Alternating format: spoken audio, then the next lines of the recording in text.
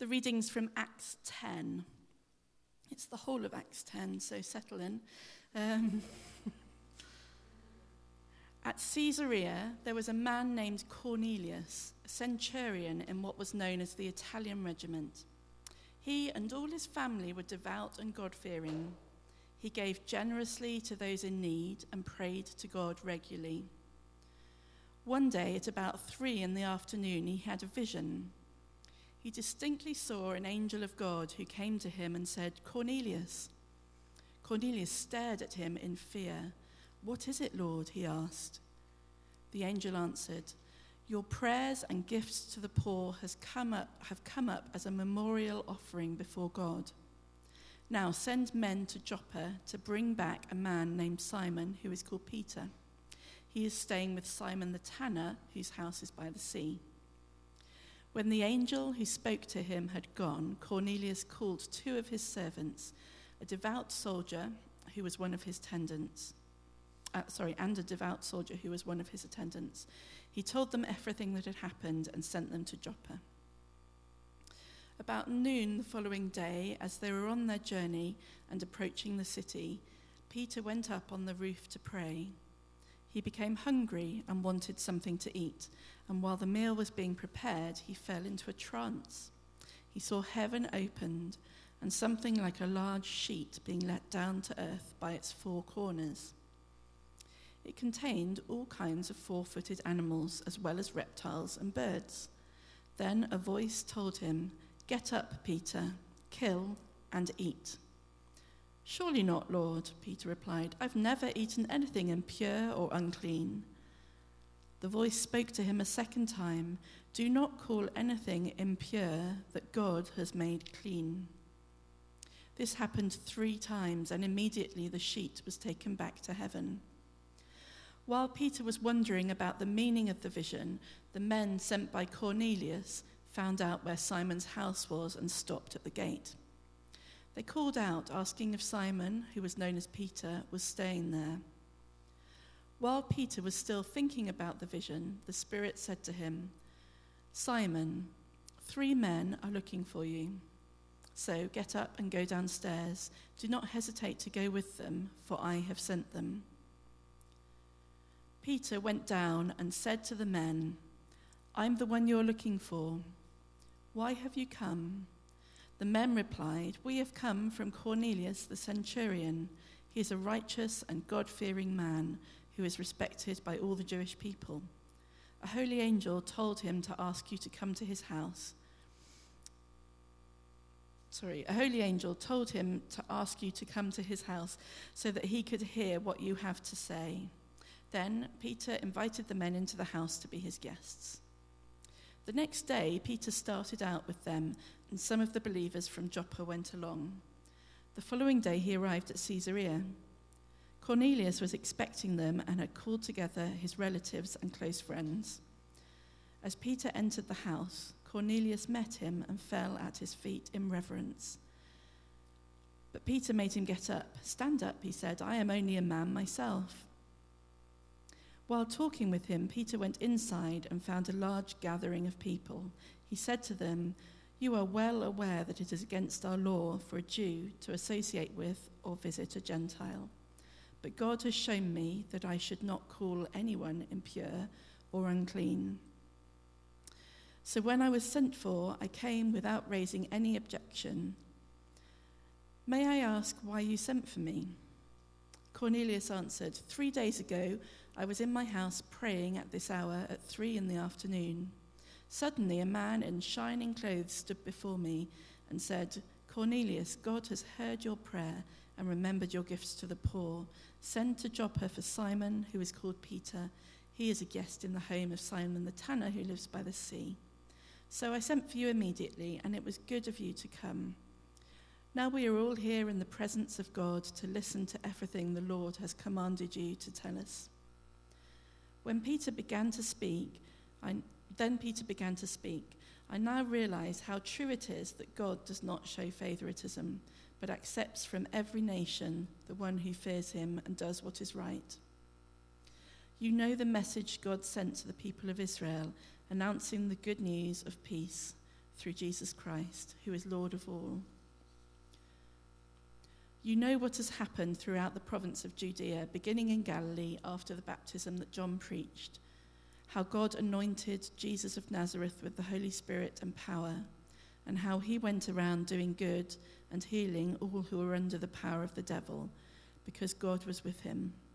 We are witnesses of everything he did in the country of the Jews and in Jerusalem. They killed him by hanging him on a cross, but God raised him from the dead on the third day and caused him to be seen. He was not seen by all the people, but by witnesses whom God had already chosen, by us who ate and drank with him after he rose from the dead. He commanded us to preach to the people and to testify he is the one whom God appointed as judge of the living and the dead. All the prophets testify about him that everyone who believes in him receives forgiveness of sins through his name. While Peter was still speaking these words, the Holy Spirit came on all who heard the message. The circumcised believers who had come with Peter were astonished that the gift of the Holy Spirit had been poured out even on Gentiles, for they had heard them speaking in tongues and praising God. Then Peter said, "Surely no one can stand in the way of their being baptized with water. They have received the Holy Spirit just as we have." So he ordered that they be baptized in the name of Jesus Christ. Then they asked Peter to stay with them for a few days.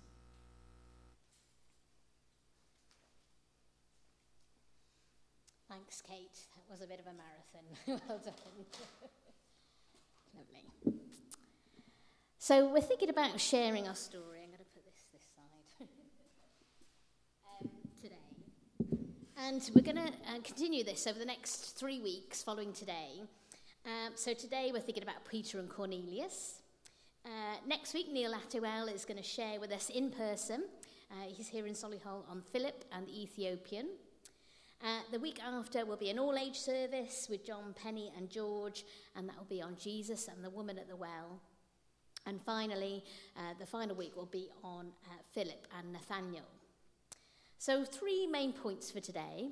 1, we can share our story because of this Bible passage. So unless anybody here is Jewish or got a Jewish background, we are here because of Cornelius, because this was the day that all Gentiles were enabled to hear and respond to Jesus.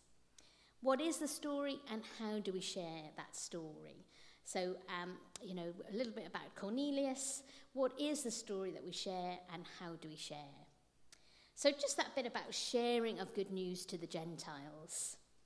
So it is Pentecost Sunday today. We remember in Acts 2 when the Spirit of God fell on the apostles and the believers and everybody spoke in tongues.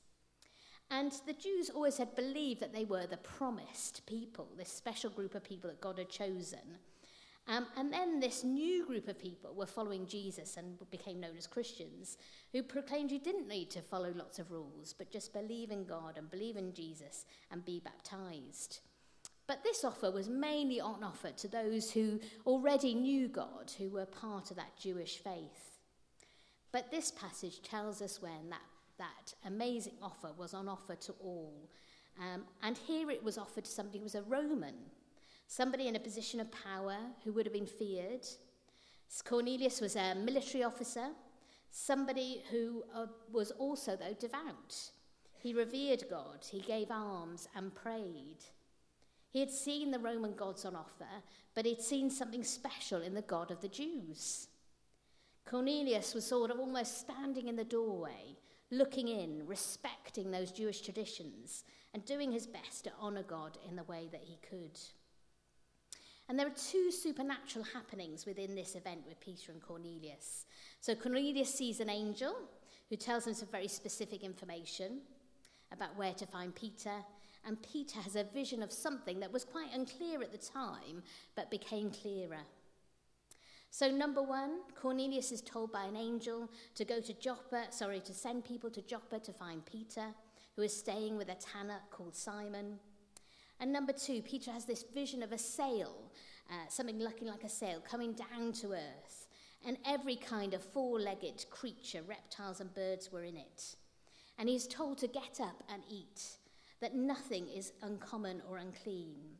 And this happens 3 times and then is whisked back to heaven. Now, the basic Jewish laws at the time were not just about not eating pork, but other meat as well, as is listed in Leviticus 11. But there was also, it created divisions. So people who were Jews wouldn't eat with other people who weren't Jewish. It was very symbolic. It was something where people ate together. It was a symbol of that family, sitting and eating together. And when the men who were sent by Cornelius got to Peter's house, the Spirit said to Simon Peter, "Don't be prejudiced. I sent them." Now, he may have already been opening his mind to new possibilities as he was staying with a tanner who had been working with dead animals in order to convert their hides to leather. And so the people Cornelius sent wouldn't have been Jews, and they'd been regarded as ceremonially unclean. And yet Peter invited the people in and put them up for the night. Showing hospitality, this wouldn't have been expected. It would have been forbidden for a Jewish man to mix or visit a Gentile. So, but Peter says, God has said, I shouldn't call anybody unclean or impure. So Peter goes to Cornelius' house, and there were lots of people waiting for him. And Peter then tells the story of Jesus, but frames this within the story of the God of the Old Testament, and says, if you fear him and do what is right, all are acceptable. In other words, with the coming of Jesus into the world, and with the sacrifice of Christ given, and the command to take the gospel to the whole world, the old ceremonial laws about foods have been lifted and the barriers removed. And so Peter's vision had 2 points. The food laws are fulfilled and ended in Jesus, and the people that kept you separate from the nations and the Gentiles are not to be considered unclean. So after this, he sends to Joppa, brings Simon called Peter, so that you can hear what he says. He recognizes God, but actually Cornelius needs to know the gospel message of Jesus. Peter ended his message in Acts 2 by calling even devout Jews to repent and be baptized in the name of Jesus for the forgiveness of sins. Peter replied, "Repent and be baptized, every one of you, in the name of Jesus Christ, for the forgiveness of your sins, and you will receive the gift of the Holy Spirit. The promise is for you and your children, and for all who are far off, for all whom the Lord our God will call." So in other words, the Spirit has been sent to make Jesus real to people and to show us who he really is. And the Spirit is more likely to come in power where the truth about Jesus is being made plain. The Spirit loves to come and take that truth about Jesus and turn that into an experience of Jesus for the person listening. And this is what has happened in Acts 10. Peter's held up that verbal portrait of Jesus, and the Spirit came and turned that portrait into the living reality of Jesus himself. So what was the story? Peter is saying to Cornelius, this God, who you've been worshipping from afar, has set everything right at last, and Jesus is at the centre of it. God has thus fulfilled the purpose that Israel was called for in the first place. And this is evidenced by the Spirit falling on them, and that they speak in tongues, as the apostles first did at Pentecost. And language is a symbolic reconciliation. Being able to speak in tongues, it was something that united and brought people together. And Peter sort of said, obviously, God baptized them, not I. So what does Peter say that Jesus has done? So from that passage, God offers peace through Jesus. God proclaims Jesus Lord of all. God anoints Jesus with his Spirit and power. Jesus is stronger than the power of sin and Satan. God is always with Jesus. Jesus died as though he was good, but God raised him from the dead. And God ordained Jesus as the judge of the living and the dead. Jesus is the source of God's forgiveness for sins. Now, Peter's original thought was that non-Jews who believed in Jesus would need to take on a Jewish identity and renounce their past. But actually, there are no barriers anymore. So why was it important that Peter came out and told Cornelius about Jesus? Because they needed to hear that message about repentance, forgiveness, baptism, and receiving the Spirit. And just as the temple became redundant as they worshipped Jesus, Jews were a separate people, chosen and special. They were waiting for the day when God would carry out his plan and bring Jesus to this earth. The Jews, I think what we see in this passage is that there is breaking down of barriers for both the Jews and the Gentiles. So in Jesus, he was almost humbling both parties. The Jews, as they recognized they were no longer in a privileged position, that the offer of salvation was open to all, and the Gentiles, because they needed to acknowledge this Jewish Messiah.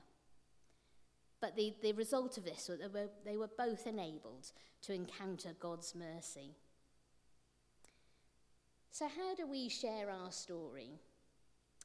So last month, well, April, we're in June now, there was a report called Talking Jesus. It was carried out by Savanta Comres, and they carried it out among 4,000 UK adults.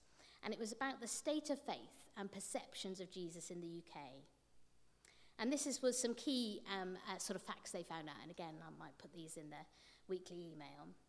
So 45% from this sample, 45% they reckon of the UK population believe in the resurrection. 45%. 1 in 3 non-Christians, after a conversation with a Christian, want to know more about Jesus. 1 in 3 non-Christians, after a conversation with a Christian, want to know more about Jesus. 20% of the UK population believe that Jesus is God. So 1 in 5 of the UK population believe that Jesus is God. 53% of non-Christians know a Christian. So half of non-Christians know a Christian. And 1 in 3 non-Christians, after a conversation, I've said that one, want to know more about Jesus, I've said that one. And in this country at the moment, their estimation is that only 6% of UK adults are practicing Christians, i.e., their faith is important to them and they live out their lives in that way. So 6% of UK adults are practicing Christians. 42% identified as non-practicing and 52% as non-Christians. So I think from these stats, I think there's a huge amount of opportunity to share our story. And one of the ways that they identified in terms of how we do that is growing up in church, as you can see from a video. Growing up in a Christian family was a common route to faith. Reading the Bible, another route, and attending church, another route. And while some non-Christians perceive the church as hypocritical and narrow-minded, many perceive their Christian friends as caring and friendly.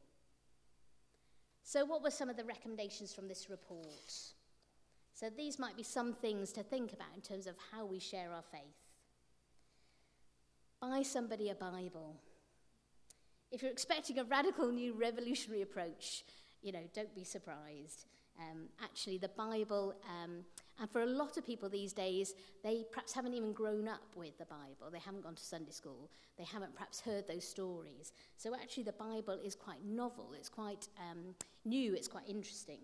So the research reveals that not only was reading the Bible among the most popular places non-Christians would go to find out about faith, it was also the single biggest influence in somebody becoming Christian.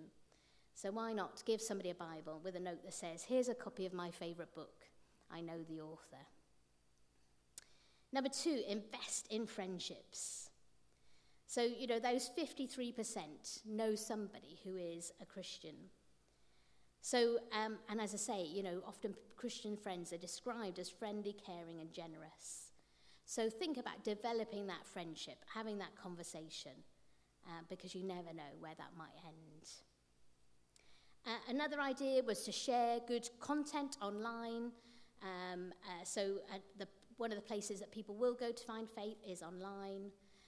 So you might post something on Facebook, Twitter, Instagram, etc. And actually something you post may help somebody connect with Jesus. And then invite them to church. 22% of not yet Christians would explore the Christian faith by going to church. And perhaps we need to think about how we invite and welcome people in to church as well. So I just want you to close your eyes a second. And we're just going to sort of see who perhaps God brings to mind that you might want to think about in terms of sharing a Bible, investing in a relationship, perhaps sharing some content online, or inviting to church. And, just two things as we think. One is that, as I say, people often don't know the story. And so it's important for us to share the story of Jesus and who he is and what he's done. But also that God does, speak to people. He brings about circumstances and situations where people can come and hear his word and hear his story. God is the one who changes hearts and minds. We are just the medium, the method in which he does that, and he loves the fact that we join in with that. So just just give a few seconds, just see if God brings somebody to mind that you might want to just be saying, please invest in this person today. Please share your story with that person today. As we think more about you, there are plenty of people who want to know more, who perhaps are struggling with life, perhaps struggling with issues and problems, feeling that there is no hope. And we have this hope to share. So let's just give a couple of minutes silence second silence for just that person we brought to mind, and then I'll pray. When Cornelius was searching for you, you brought the right person along. You sent him that vision and that angel to search Peter out. And I thank you that he was able to come and share that story of who Jesus was. And that it brought many to know you that day, but it also enabled us to meet today as a group of Gentiles and hear your story and know that we have that gift of salvation for us. So Lord, I pray for that person that you may have brought to mind, or those people. I thank you that we are in their lives. I pray that you would give us opportunities to share in natural and genuine ways. And I pray that, we would be open to those questions that might be asked, to explain more or to tell more. I pray that we wouldn't be frightened, but your Spirit would give us power. Your Spirit would empower us in those situations. Lord, I thank you that you want us to participate with you in sharing your story, that our story is part of your story, and your story is part of ours.